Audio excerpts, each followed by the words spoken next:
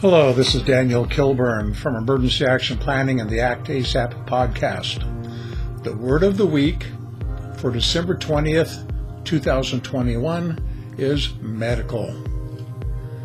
And one thing to keep in mind here, the medical information that I provide in this material is at best of a general nature, and it cannot substitute for the advice of a medical professional, that being a doctor, a physician, a nurse, a pharmacist, a chemist, or such. Emergency Action Planning and I am not a doctor. I have not played a doctor on TV. I have not played a doctor in a movie. I do not pretend to be a doctor, even though I have taught first aid and CPR for the American Red Cross, and I have received advanced combat lifesaver training while in the U.S. Army. And with that background and that understanding, I know there are 3 basic skills that you need to know to protect the life of your family and loved ones. Those are bleeding, breathing, and shock. Failure to address these issues can be life-threatening.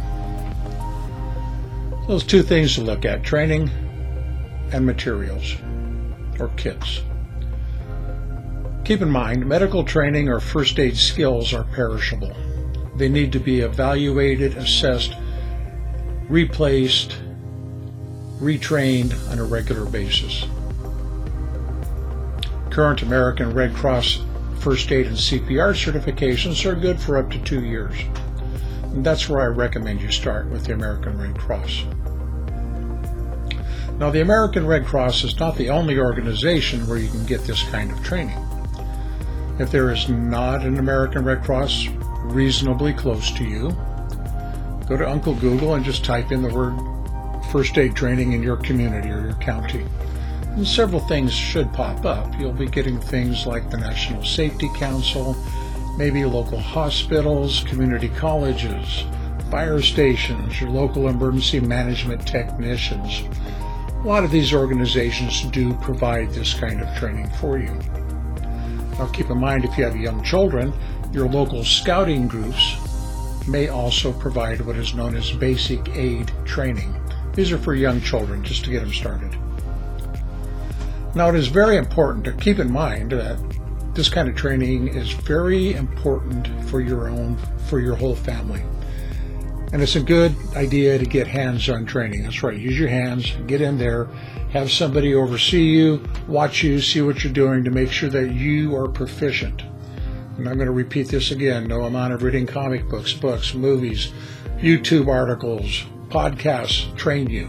You get information, you have a basic understanding, but you are not trained. You need to get in there and use your hands and actually do it to be even remotely considered trained in these kind of techniques. Your life or the life of someone else might depend on it. So ideally, you want everybody in the family trained, because you never know when the people who are trained might be gone, and you can't use their skills if they're not there, or that person might be the one who needs aid and you need to help them. So I recommend start with your basic first aid and CPR training, and then you can upgrade your skills where appropriate, or whatever you feel that you need to do. Now, my favorite advanced first aid provider is doomandbloom.net. This is operated by Dr. Joe and Nurse Amy Alton.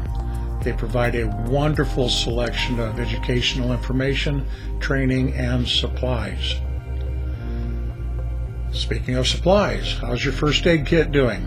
Now, if you already have a basic first aid kit, make sure it's up to date, the ingredients are fresh, they're not perishable, or they're not broken or bad, because they do perish over time.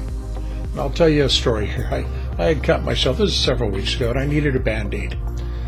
So I went to my trusty dusty first aid kit that's been sitting up on that shelf for a long time. It's not like I use it every day. And I pulled out a Band-Aid and I'm trying to stick it to my body, and it won't stick. Apparently the adhesives have dried up. So a Band-Aid that won't stick to you is not going to do no good. So check out the lifespan of these ingredients you have in your current first aid kit.